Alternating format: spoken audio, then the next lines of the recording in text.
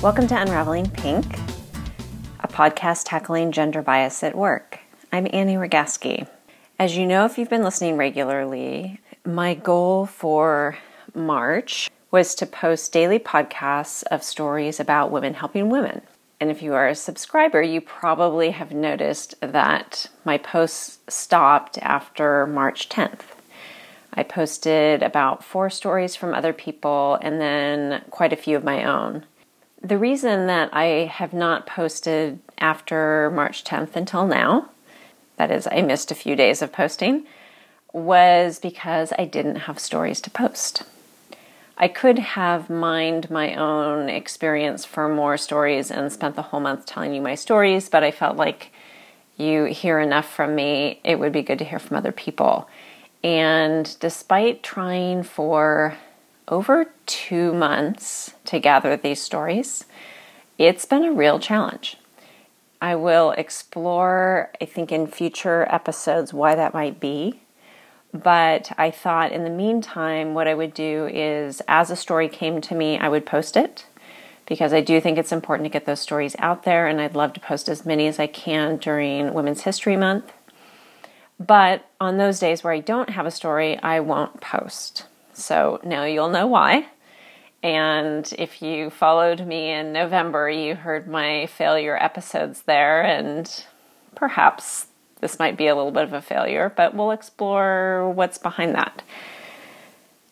Today, I am excited to share a story from Jacqueline Steenhuis, who has a fantastic story of a woman who helped her. This is a woman you heard from earlier in the month, so there's some symmetry to that as well. Here's Jacqueline's story.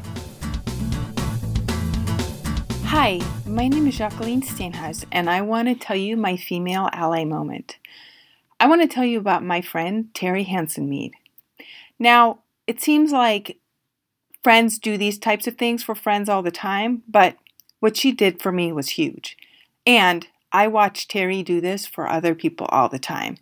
Terry is truly special in the way that she helps women, people of color, and LGBTQ people. She's really an advocate for people to shine as investors or as founders of companies. So let me tell you a little bit about my background so that you understand why the thing that she did for me was so significant. So years ago, I was working as a research scientist at Stanford. I had a PhD, and I had the publication record and the pedigree to make it in academia, if that's what I chose to do, or make it in industry, working in biotechnology around here in the Bay Area. There are lots of options for that. The thing that I lacked was the confidence that I could actually do that I could get a meaningful job and also be a mother and that I could get ahead in my career, that I could be someone of significance. I did take time off with my daughters because I wanted to, but getting back to work after they were old enough and they were in school was another question. I really didn't think that I was going to be able to find a job in biotech. And to be honest, I didn't even try. I'd gotten behind on the science and decided to start out getting some part-time work. I worked as a leader for Weight Watchers. I trained to be a coach and continued to struggle at this job that wasn't terribly fulfilling, I have to say. One day, Terry, finding out that I was looking to do more work and was actually trying to apply for virtual assistant jobs, things like that, asked me to do a project for her. She asked me to build her website and create her personal brand, and then help her with content creation in her podcast and help her with her positioning of her brand on social media. She, in that moment, had thrown me a lifeline. She believed in me more than I believed in myself. I happily said yes to do this project, but I couldn't imagine why she would ask me to do something like this. Over the past year, it's become really obvious that Terry completely trusts me, and it makes such a difference to me because it gives me the confidence to also do this work with other people. I really share her mission right now to help women get ahead in business and in their careers and to level the playing field for women as investors and as founders.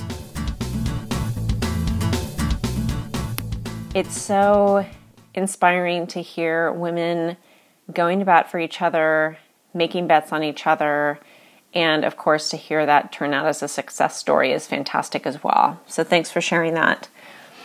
As a challenge for today for our listeners, what I would ask you to do is on those days where I'm not posting a story of a woman helping a woman, the challenge would be for you to find a woman to help.